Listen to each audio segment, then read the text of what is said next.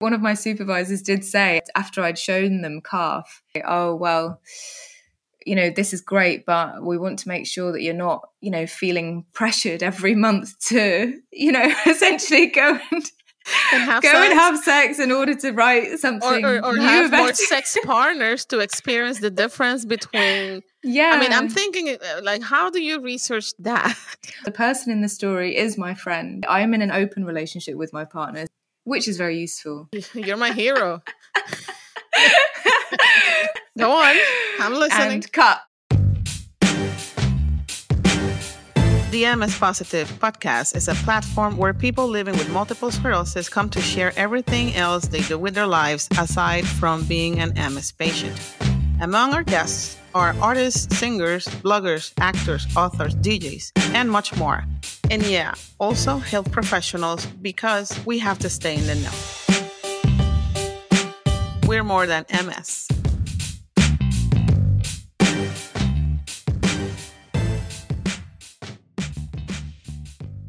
Hello, and welcome to the MS Positive podcast. Today I have a special guest. She's a writer from the UK. Her name is Melissa Wan. She's a writer living between Manchester and Leeds in the north of England. She was born to a Chinese mother and Dutch father and grew up in the Netherlands before moving to the UK aged 8.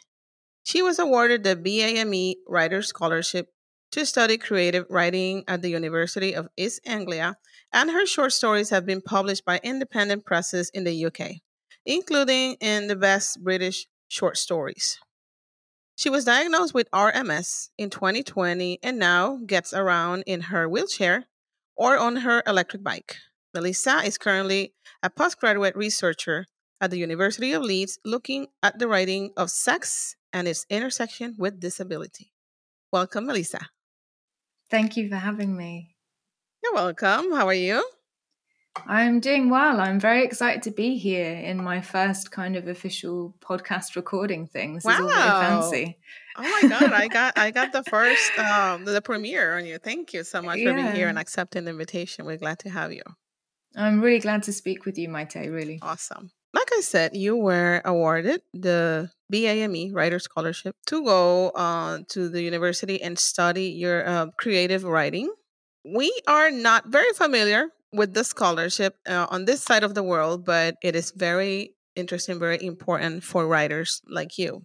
So, can you tell us what the process to apply for the scholarship is and the process to be awarded? And let me state that this particular scholarship is open to Black, Asian, and minority ethnic writers. So, you fall under that category, and tell us how, please. Yes, I fall under the category because my mother is Chinese. She's born in Hong Kong, and my father is Dutch. And so I suppose I fall into the minority ethnic category, even though I am white presenting. And so, it might not be obvious how I am BAME. But to tell you about the scholarship a little bit, it's one of probably, I think the University of East Anglia offer maybe over 10 scholarships for writers, and usually they are awarded on the basis of merit. So, the person who has the best grades, I think, maybe, or has previous publications. I know that in the US, maybe you're familiar with the Iowa Writers Workshop, which is kind of very famous there. UEA, or the University of East Anglia, is kind of the equivalent in the UK. So it was the first university in England to offer creative writing as a kind of higher education subject, as an official thing that you can do a degree in, basically. And so it's incredibly competitive because it's still, it is still considered the creative writing course in England. If you're wanting to be a writer, it really puts you in touch with a lot of published authors, and you're kind of exposed to networks that you wouldn't be otherwise. And so competition for the course itself, but also for the scholarships, was incredibly high. But the scholarship that I was awarded was, I was awarded it in its first year of running. It was a crowdfunded scholarship, which was set up by an author called Louise Doughty, who's based in England. Essentially, she threw big parties, I think, and asked other writers to contribute money to the scholarship, which would enable somebody who wasn't able to afford paying for the course outright, would enable them to study. So the process to apply for it, you probably had to submit your work, right? And Yes, was it yeah. several rounds? There's a round for being accepted onto the course in general, but then that's kind of it. Once you're accepted, then you get put forward for, I think you actually get put forward for all of the scholarships that are available. And I mean, if you're BAME, you would get put forward for that scholarship as well. And then the scholarships are doled out that way.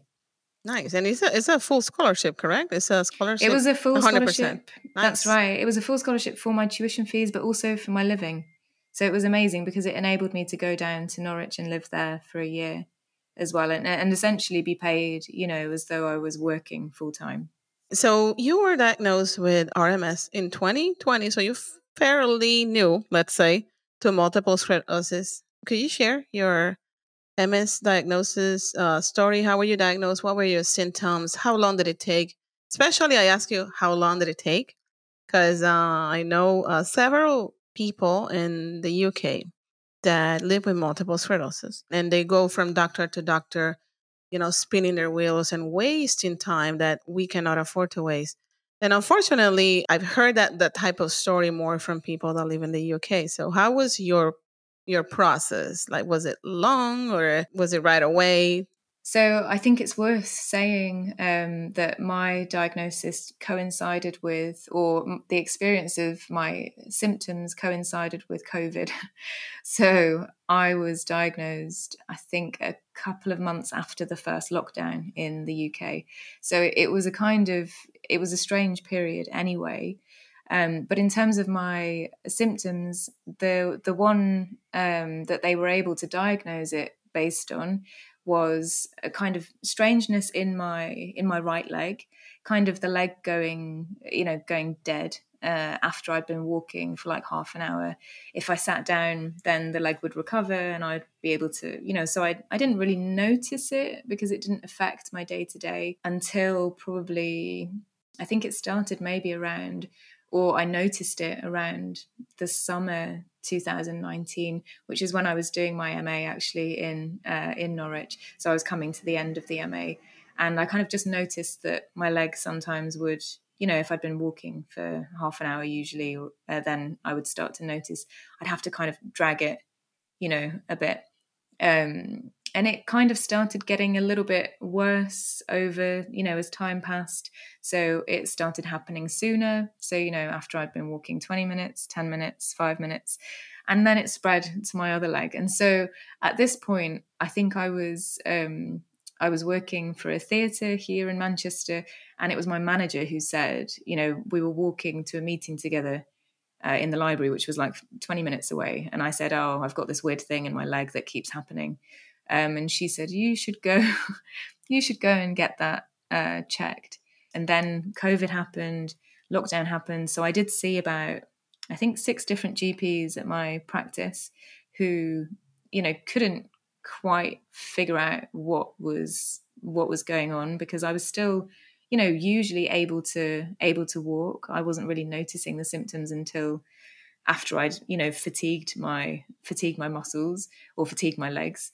After a while, I think it was probably the 6th GP who sent me to a neurologist and sent me for a brain scan. And it was the neurologist who said, there's evidence on your scan, not just in this one, but actually when we look back, you had a scan back in 2015, when I'd had issues with my vision. And I thought it was just prescription, it was just prescription vision issues. But they sent me for a scan. They didn't follow up on anything because I think you have to present with more than one symptom, is that right, to be diagnosed, for them to be able to actually make a diagnosis. And so because I only had optic neuritis at that time. But did they mention optic neuritis at the time, or they just said that you had like vision problems? Because optic neuritis is typical of multiple sclerosis, so it's a big red flag. Yeah, no, they didn't. Oh, They okay. didn't. Yeah, and it wasn't until the neurologist looked back at those scans from 2015 that he said, I think actually there was evidence already of MS back then. But obviously we didn't diagnose it until I started having issues with my walking. So, are you currently on medication or treatment for multiple sclerosis? I am. So the treatment thing is also an interesting one to discuss because it seems like in the UK, or at least at my practice, the neurologist said, "Oh, there's currently no evidence to suggest that it's better to either go in hard fast, or whether it's better to start on a low efficacy treatment and escalate." I think actually it turns out there's quite a lot of evidence to suggest that it is better to go in hard fast.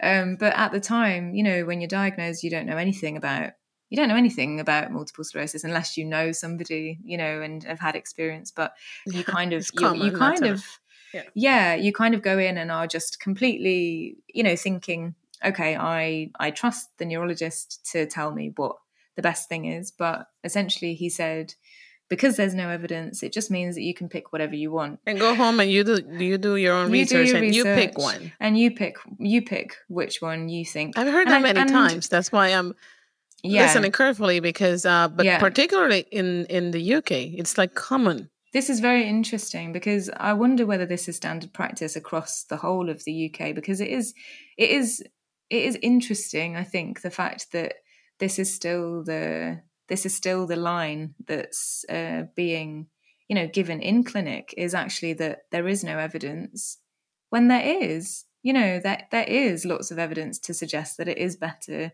to go in hard fast, and to treat this. They're starting to say, treating MS like stroke.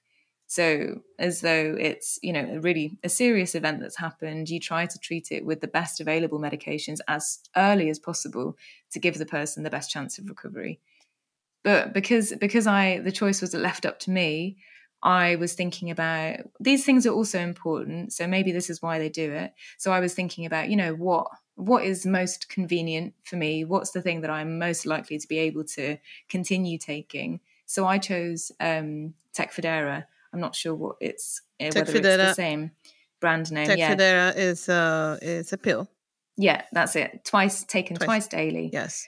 And I thought, okay, it's medium efficacy, so it's not high efficacy, but it's not low efficacy. It's kind of like, well, let's just give this a try. But after being on it for about a year, they found evidence of more lesions, inflammation on the brain, and so that's why I escalated to my current treatment, which is Kesimpta, which is the injectable.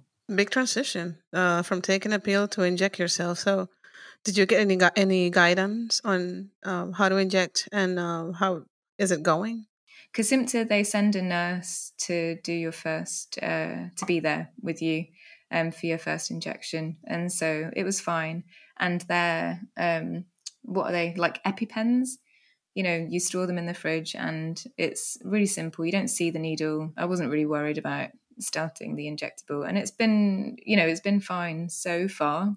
How are your MRIs after Kesimpta? Any activity on your MRIs? Or I've just had a scan in December, so I'm waiting for results, because I think I started Kesimpta January last year, so I've been on it for a year now, so I'll find out about the scans soon. Okay, well, good luck. I hope that this is the one for you. I have a switch medications as well, and depending on which medication you are on, not all of them have the same protocol, but you have to go through this process to get off of it and clean your body.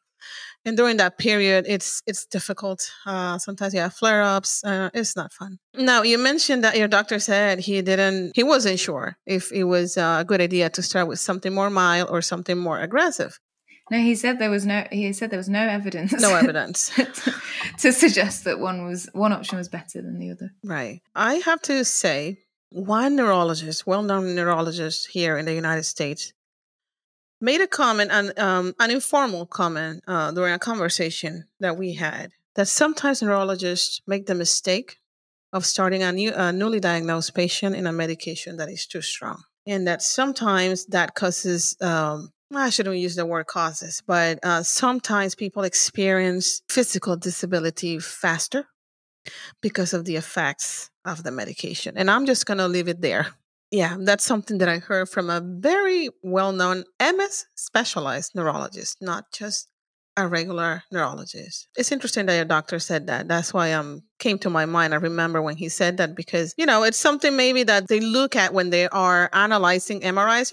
MS is different for everybody. So MRIs look very different. I mean, you could have a million lesions and you could walk just fine. And there's only one that maybe causes all trouble. So it doesn't really, there's not a pattern. Now, when they look at lesions, they look at location, shape as well, more than how many lesions you have. And so that it's a determining factor for their approach to your treatment. So maybe there's more to that he didn't mention at the moment. That's all I'm saying.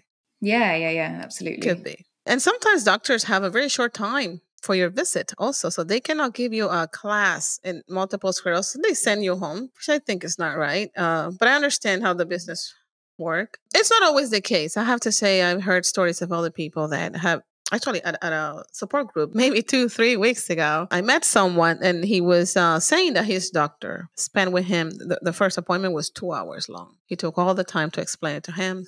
So I guess it depends on the practice. It does. I hear good and bad stories as well from people I speak to. Yeah. All right. So let's move on from that. Thank you for sharing your experience with your diagnosis and your symptoms. So you write fiction, short stories. I have some here. San Salvador.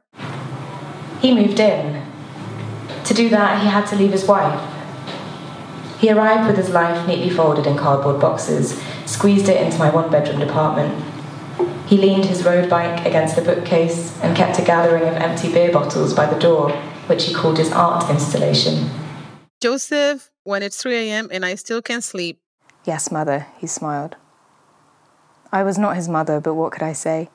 I found it difficult to let this man go, almost as though he had been a son, and every morning I woke and felt his blood pump through my veins until I couldn't help but think, where's Joseph? And my favorite, ghost story. All right, so how do we start? So my favorite is ghost story for a reason. Ghost story is it's a story about sex with a ghost. Well, there's more to it, but that's obviously the part The that tagline. really you will remember, especially because this young lady here, it's such an amazing writer, and I really commend you for that because you are so good at transporting the mind of the reader, and their imagination to the place that you are presenting. Your descriptive words, the way that you describe the atmosphere, the setting, the characters, you can see it in your head like a movie. That is exactly the job of a good writer. I mean, when you are successful at doing that, you can proclaim yourself as an accomplished writer because Wow, that's thank what you. the goal is.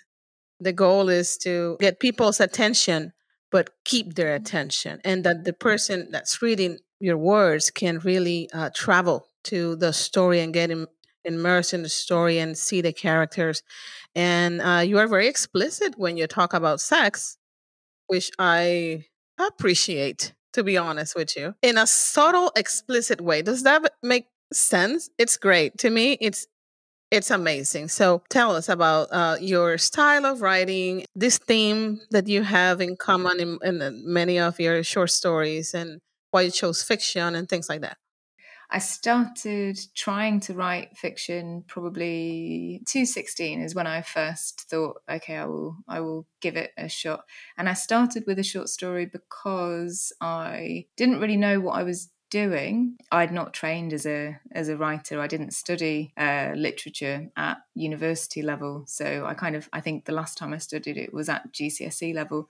So it wasn't something that I had a formal education in. Not that you need it, I don't think, to be a writer.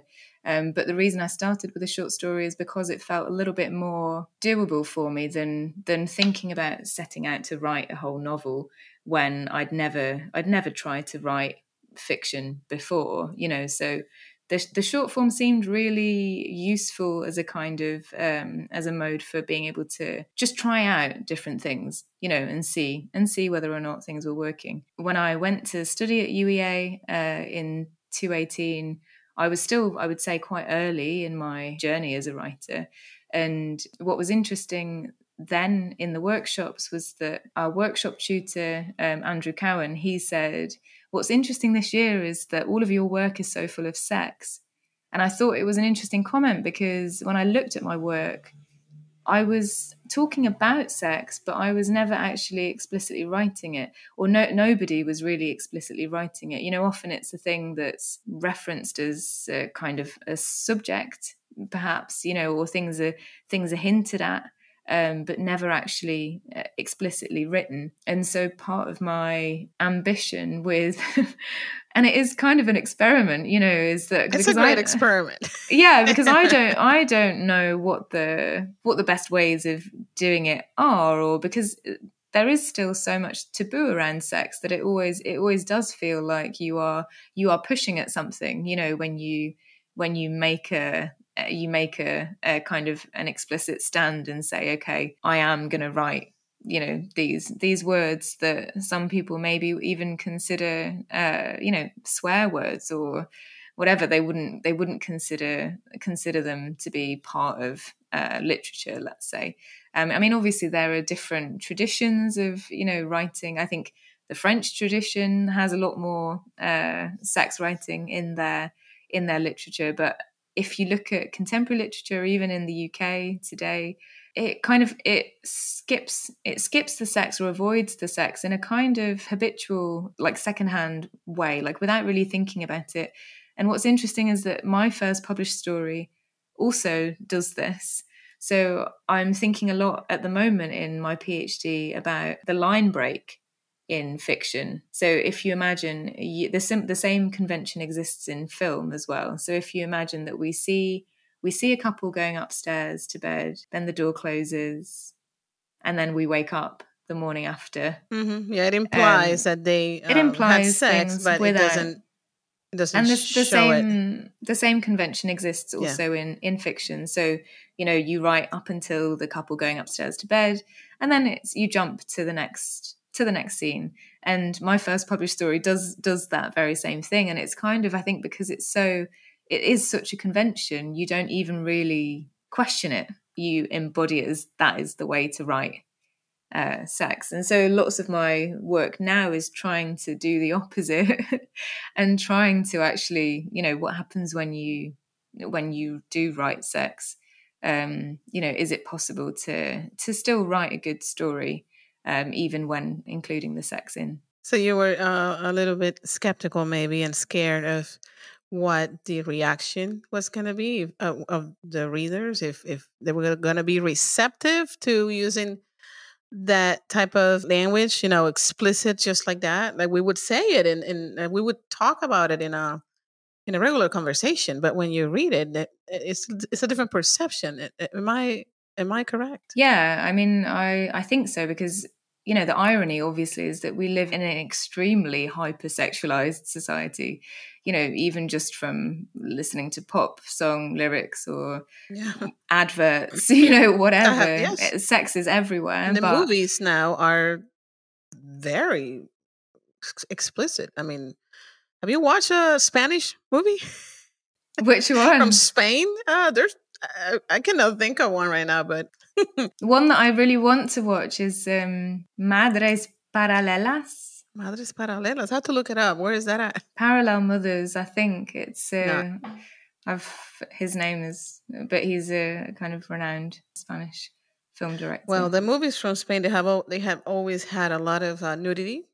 They're known for that. They are like, you can see everything. Before they would like cover, you know, parts of the body and would be more subtle about it. Now they don't even worry about it.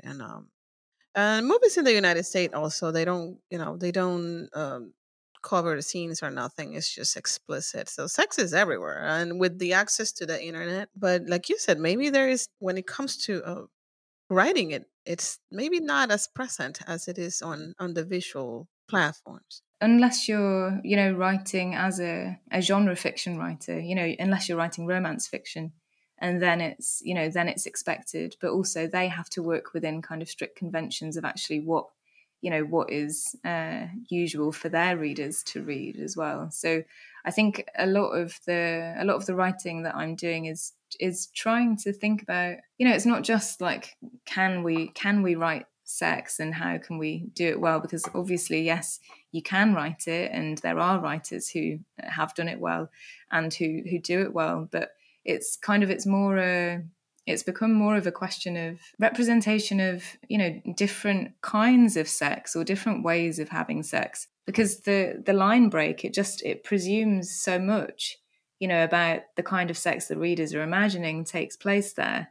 And when you don't see it, you don't actually get the nuanced details of actually what is happening, and all of the difficulties, or all of the, all of the interesting stuff basically about character, I think, is happening there in that gap, and not being explored. So that's something that I was reading an article that you wrote for the Word Factory, between poetry and pornography, and you talk about that in that article, how writers touch the theme of sex on the surface, like what you just explained, how it's not something that is really explored and more detailed. When they express it, it's more on the surface, more subtle, and you kind of discern from what you're reading that that's what's happening, but it's not Yeah, that's direct. it. So it's something That's that I it. really like about your writing, because you actually go there. I don't feel offended. I don't think it's dirty. I think it's just the way we would talk about sex. It's more normalized in your words when you write it. That's what I'm trying to do. I'm trying to kind of get away from this feeling of it being, being taboo, and it being a thing that we shouldn't speak about. And I feel like the more people can just openly speak about sex and write about sex, the better for everybody's actual sexual experiences, I think, because there's so much mythology around what sex is, or what it should be, or what it should look like. And, I have to say, as somebody who's become disabled now, there is a huge, interest. It opens up a really, really interesting world, because all of a sudden you're having to pay attention to the body and actually what is working and what isn't. How And things feel that's different. useful. Yes. Yeah, absolutely. But I think that things feel different for, even when I was an able-bodied woman, I think that things would feel different to me compared to, a friend of mine. So I feel as though a lot of it is about kind of just broadening what we consider to be sexual pleasure or sexual experience. And disability has been actually a really useful tool for that.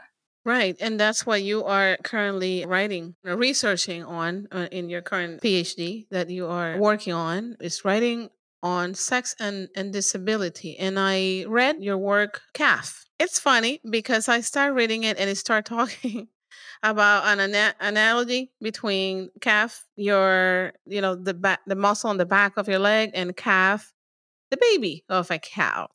So all of a sudden you turn it around and we are having sex.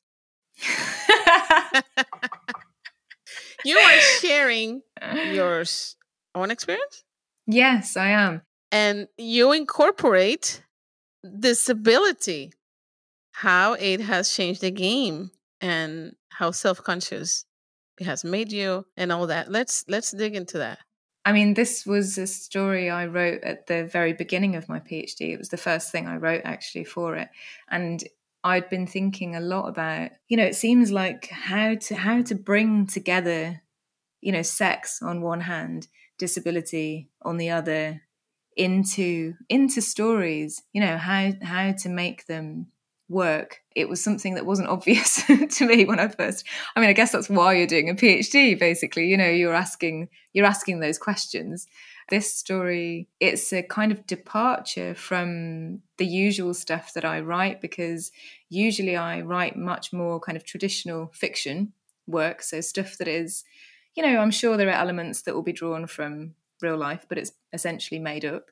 Whereas this is the first piece I wrote, which is probably more, I don't like any of the terms that are used, but I think the term that would be used for this kind of work is autofiction. It's a story, but it draws from real experience. Yeah, this is the first story of its kind that I've done, but I'm doing much more work like that, because I think, it's, especially when you're thinking about disability, I understand. I mean, I don't understand my own disability. Actually, that's incorrect. I don't think we do. Don't feel alone. No, I don't understand my disability. We're on the same boat. But I have experience of what it feels like to live in this body, and the kind of the strangeness of the kind of the liminal, the half kind of disabled, sometimes disabled, not, because although I've started using a wheelchair as of last year, which has been, for me, it's been a game changer. Yeah, absolutely. And it's just meant that I'm able to go and do things that I wouldn't be able to if I wasn't using the chair. But I still also get around, as you mentioned, I still get around on my bike. And sometimes if you were to see me, walking from my bike to a cafe, or, you might not understand actually that I'm also a wheelchair user. And it seems quite a radical switch. But at the same time, that is, that's the experience of my body. And I'm sure, I'm not alone when it comes to other people with MS. Yeah, people think of not only MS, but disability in general as mobility issues, wheelchairs. That's the first thing that people think. But disability is more than that. And when we were fine, we didn't have any signs of MS, we probably thought the same way, right? Yes. We didn't completely quite understand. Sorry to interrupt you, but I was going to say, I never understood that if you used a wheelchair, it meant that you could also stand up and walk. You know what? I'm there with you. I'm glad that you put that in my mind, because I think that I was the same. I think that I never thought of somebody in a wheelchair being able to move around and be ambulatory still, with trouble, and maybe with the assistance of a brace or a mobility aid, or maybe not. But sometimes you need to use the wheelchair. You see, when I was diagnosed, I was completely paralyzed. So I came back from the ashes. I had to learn to walk again and coordinate my movements and all that. But then I was fine for 3.5 years.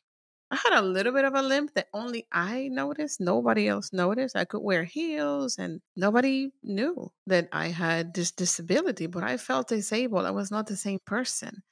And that's how I started to understand that I'm walking to the store, but when I'm coming out of the store, I would really appreciate a wheelchair so I can get to the car, because the legs feel heavy, spastic, right? You are exhausted by little things, and you don't think of that unless you actually experience them, and you learn as you go. So that's why I always say you have to be kind to other people that don't understand, because you don't fit under their standards of what disability looks like, because they come from a place of ignorance, because they just have not lived the experience.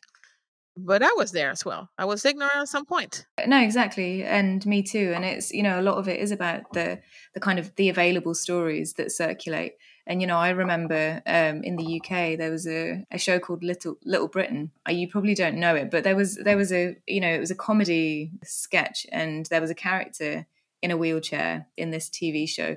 And the joke would be when he got up out of the chair, that was when everybody would laugh.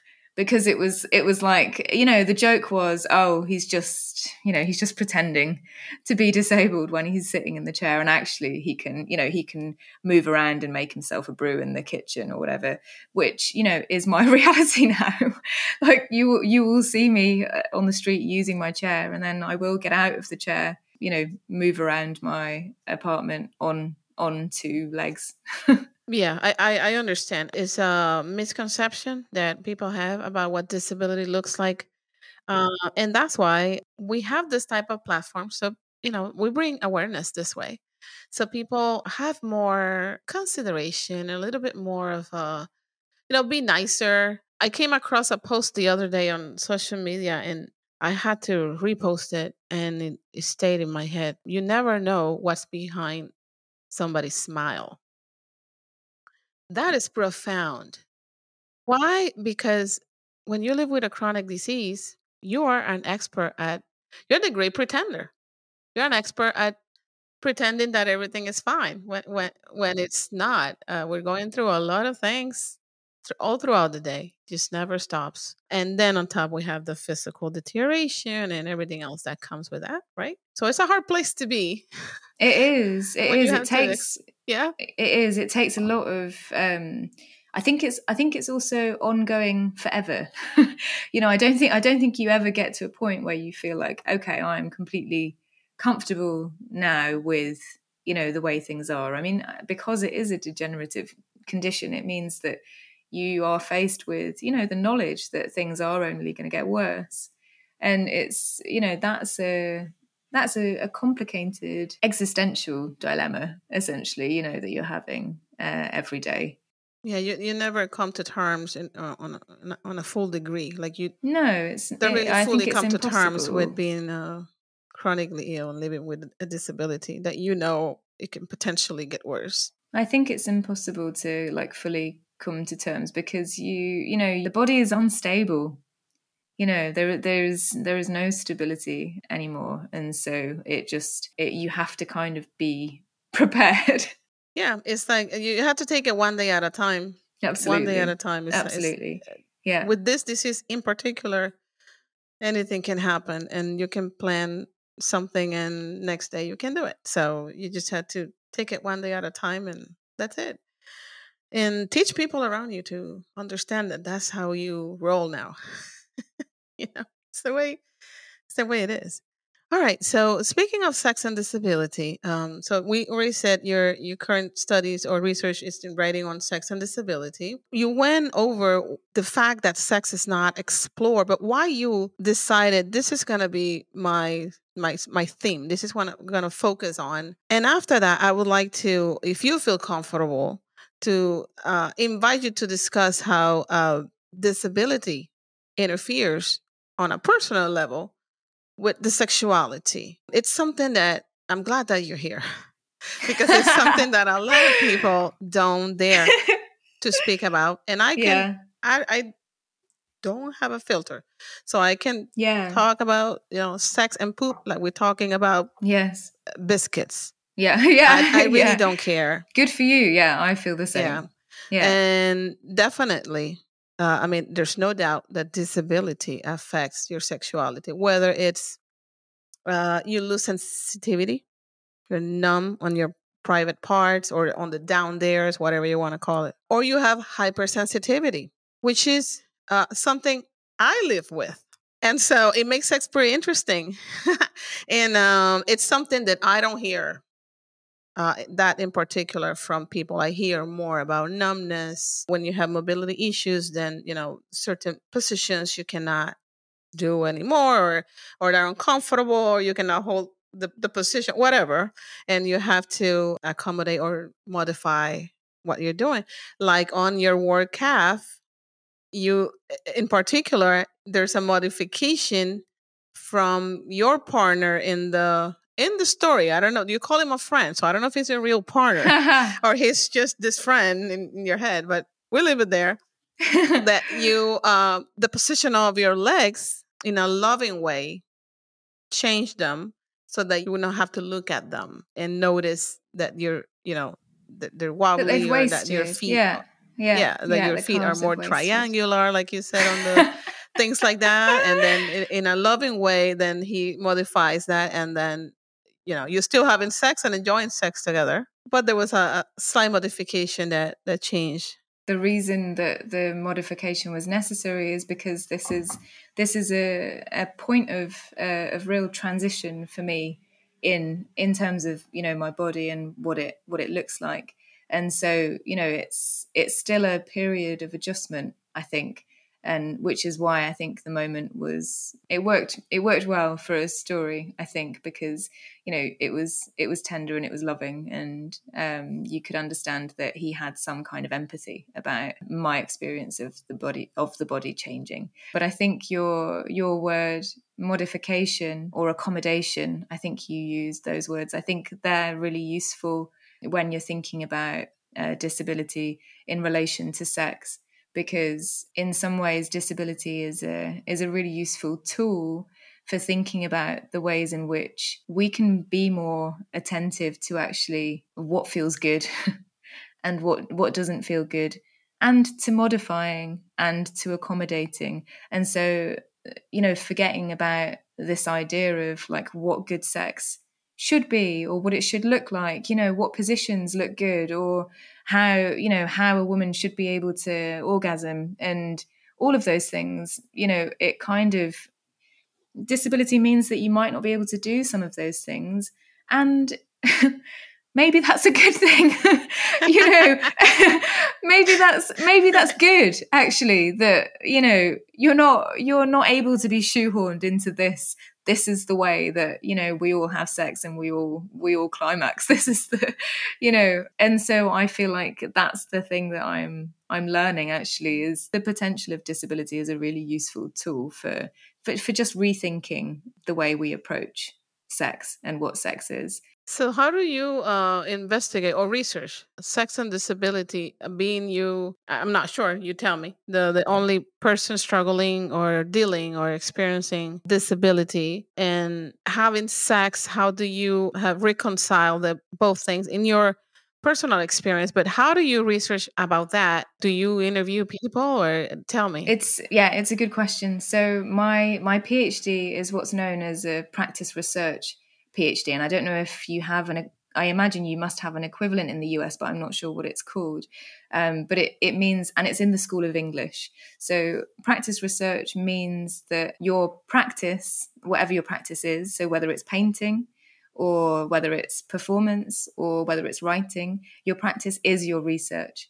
So my writing is my research, essentially. And this took me about a year to understand, actually, that, okay, so my own writing actually evidences the things that I'm inquiring into. So I don't necessarily have to. I mean, you can also if you want to, but you don't have to write a kind of an accompanying, thesis that's more traditionally academic if you don't want to. You can if you want to. It's interesting that you mention about am I speaking to other people? Because that is something I would actually really like to do, even though it would kind of fall outside of the remit of my PhD, which is practice research, my own creative writing. I have been thinking about ways in which I might engage with, especially the MS community as well, with other people and their sexual experiences since diagnosis, and how it's changed, their experience of sex. And so I'm thinking about, and it might be a thing that I do post my PhD, but it's definitely something I'm keeping in mind. I would assume if you're interested. Yeah, for sure. Definitely. I mean, like I said, I don't have problems talking about sex. It's normal thing. So I would assume that you would have to have more sex. In order to... as part of your research, right? You have to have more sex from now on. And honey, this is just, part of my research, so I have to, come up with something. So it was quite funny, because one of my supervisors did say after I'd shown them calf, he did say, oh well, this is great, but we want to make sure that you're not, feeling pressured every month to, essentially go and have sex in order to write something or new have about more sex partners to experience the difference between. Yeah, I mean, I'm thinking, like, how do you research that? Well, so what might be helpful to say is that actually the person in the story is my friend, and so I'm in an open relationship with my partner. So I do have a main partner, but I also, which is very useful, have the opportunity to sleep with other people. You're my hero. Okay, go on. I'm listening. And cut. That's great. I'm learning here with you. You see, I have learned. I'm a writer myself, and I told you earlier that I have realized that how little I know about writing after reading your work, and now how little I know about life and sex. I thought I was very well experienced, but maybe not. All right. So We'll take this as encouragement to to go forth and yeah, you explore. got me an open relationship. That from there, I have nothing else to say. Anyways, cut. So yours funny. Disability. Can we focus here, please? Focus. I'm focused. Yeah, Go for it. I know Go you're for really it. good at talking about sex.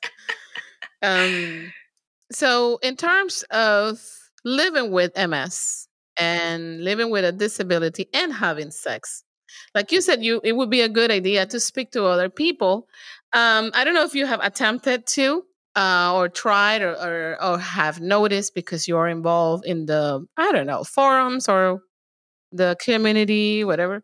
But I have noticed that that's the thing or the theme that people don't want to discuss. They don't bring it up. I'm the administrator for a Facebook group, a support group on Facebook for the company I write for. And there is 5,600 people, members. The big group. And there's people from everywhere in the world. And so this is something that is not discussed. I've been administrating this group for over 2 years, maybe 3 years now.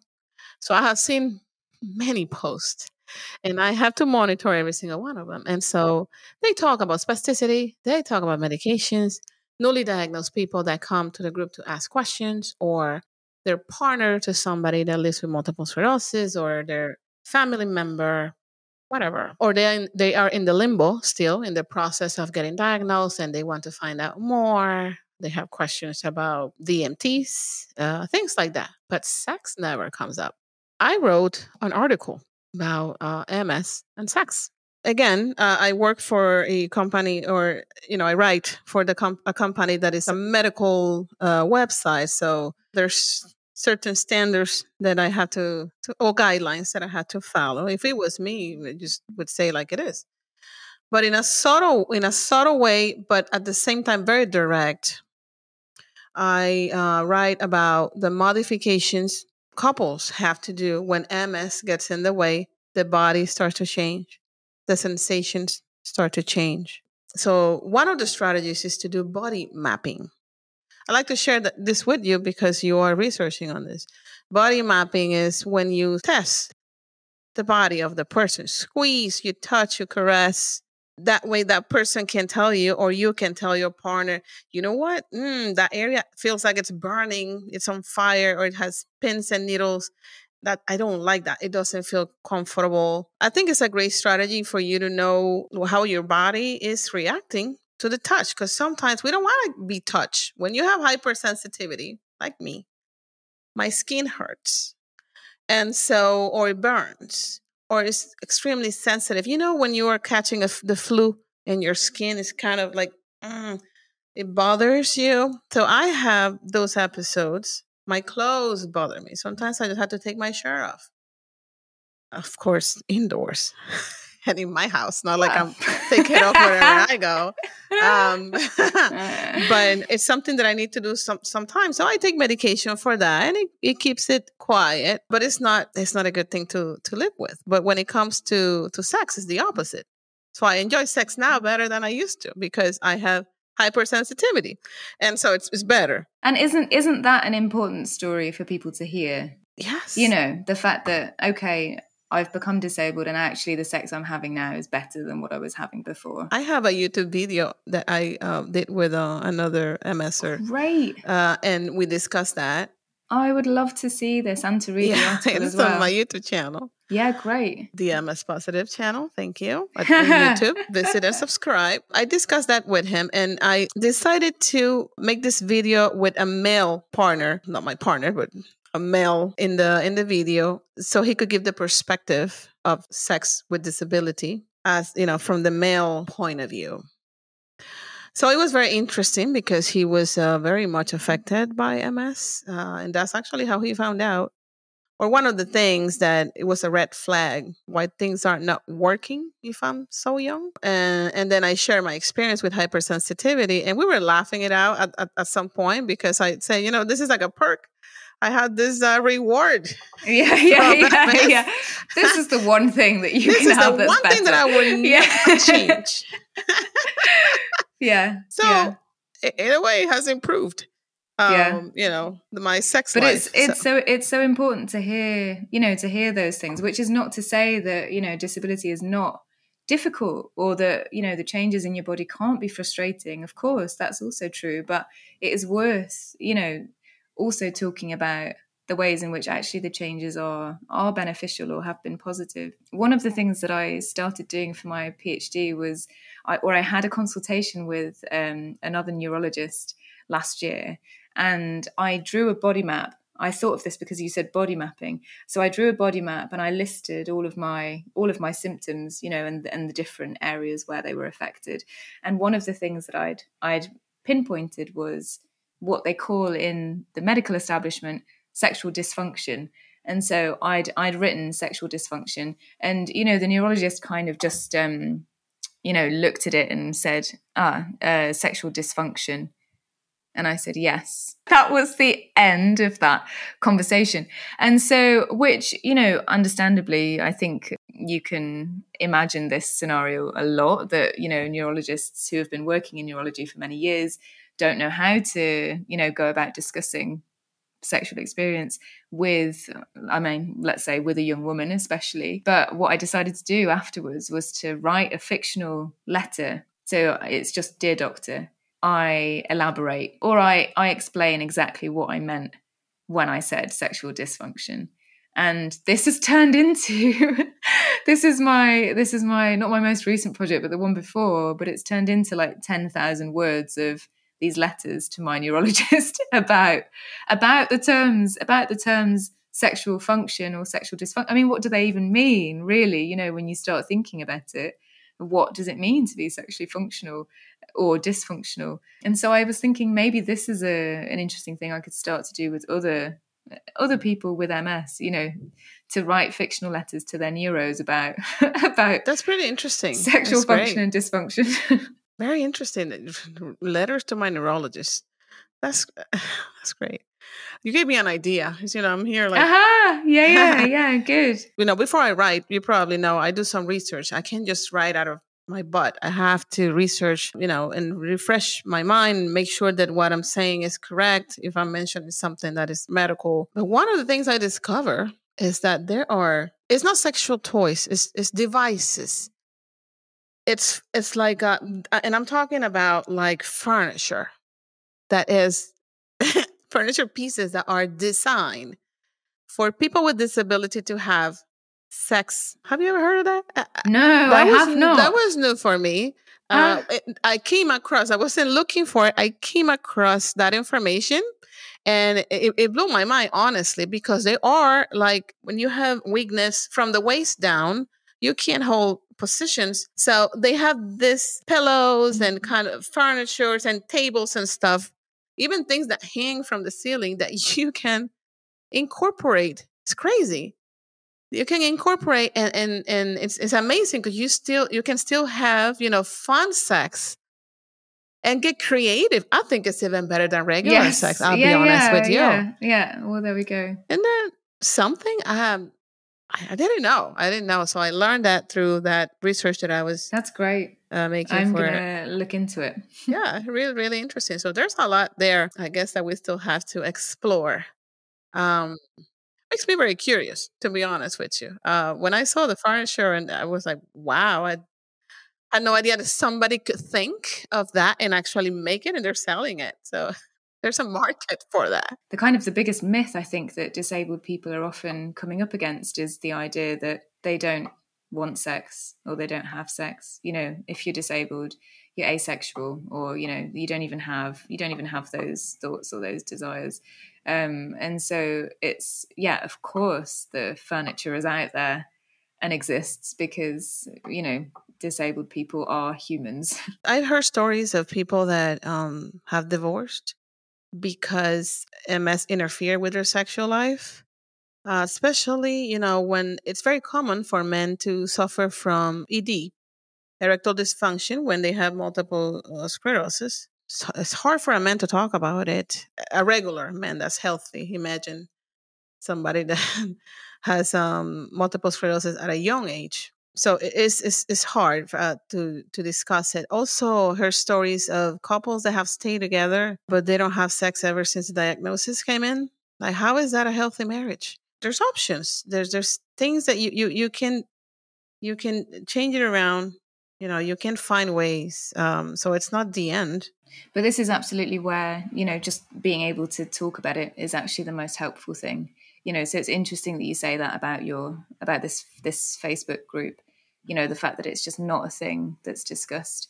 I mean, if it was something that you could be openly expressed, you'd imagine that maybe there would be, you know, what did you say, 5,000 members? 5,600, I think. Yeah, that there would, you know, you would, if everybody felt able to, you know, come to that group and to post something about their sexual experience, you would, just the amount of information would be, you know, incredibly useful.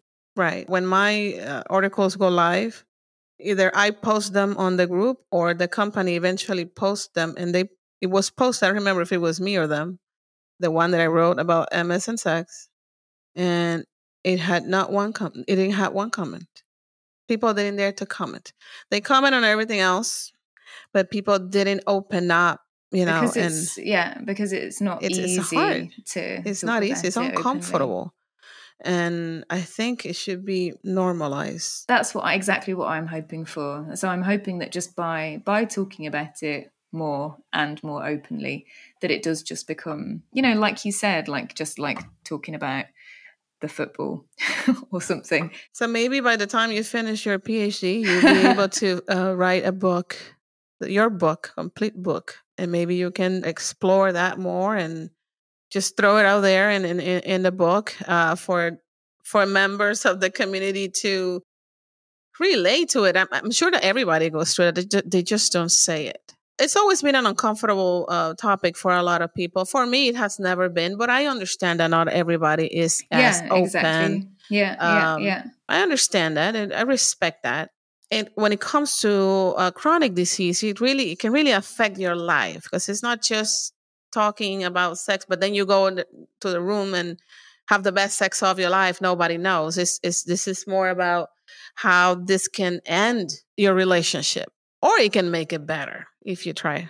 Right? It'd be interesting to see if you can publish a book about that. Well, let's keep in touch about our writings on sex and disability. Great. So it's been great to have you here, Melissa. I enjoyed your company today. I'm glad that you are as open as I am when it comes to talking about sex and disability. I appreciate that you are actually researching about that and you are studying it. And I think that we need, more of this type of conversations on the public eye. I mean, like in podcasts or YouTube videos or whatever. I have an idea. I think I'm going to invite you again, not just here, but maybe we can do a little project together if you are open to. For sure. Yeah. And I should say actually that there is now a platform called Shift.ms, which you know about, I think. They've released a series of videos not too long ago I think it's called Womanhood. Womanhood. I was going to mention that. Thanks for bringing it up. Yeah. And so there are advocates within the MS community who are talking more openly about sex. I have done some work with some of the members that were in the video. So I watch. Yes, I watch. I think it's a podcast that they have. It was a podcast episode, and the theme is womanhood. And they talk. I love that they talk very open about how they're young ladies and pretty ladies, attractive. That any man would be attracted to them, but they don't know that they live with this disability. And one of them was saying that the guy was probably thinking, "Oh my gosh, she sucks in bed," and she's like in her head, "I don't suck in bed. It's just that I am freaking tired. I actually suck in bed." She should have said that instead. I actually do. But, she was not good in bed, let's say. Let's rephrase that. Yeah. And that she said, that's not who I am. I'm just super, super extremely tired. because she lives with multiple sclerosis, but she's super hot and she doesn't have mobility issues. You cannot tell. It must be a tricky spot to be, when you are dating. How do you explain that? When it comes to, you're already, there, you're going to have sex with that person, but then your body is like, you know what? No. Well, hopefully the person you're having sex with is open to you communicating, which is a great start. It's a great start. Yeah. Yeah, but if it's a one night stand, then you don't really talk much. Yeah. Then how do you have to pretend? I don't know. I guess you have to analyze the situation individually at the moment. Well, thank you again for being here. We kind of open up another thing. I'm glad that you mentioned Shift MS. I highly encourage people to watch that. Look it up. I think it's on YouTube as well. Interesting video. It's called Womanhood. It's a series, and the girls talk it. They say it like it is. It's great. I love it. Glad you were here. I hope that you come back, and I will contact you for a future project. So thank you so much. And I really admire your work. You're a great writer. Thank you for letting me have you in the show. It's amazing what you're doing. And, I really admire you from this point forward. I just met you recently, and I really developed a sense of admiration for you. As a writer myself, I'm inspired by your work. Thank you for having me, Maite. This has been a wonderful conversation. I've really loved it. I'll see you next time. We'll be in touch. Take care, Melissa.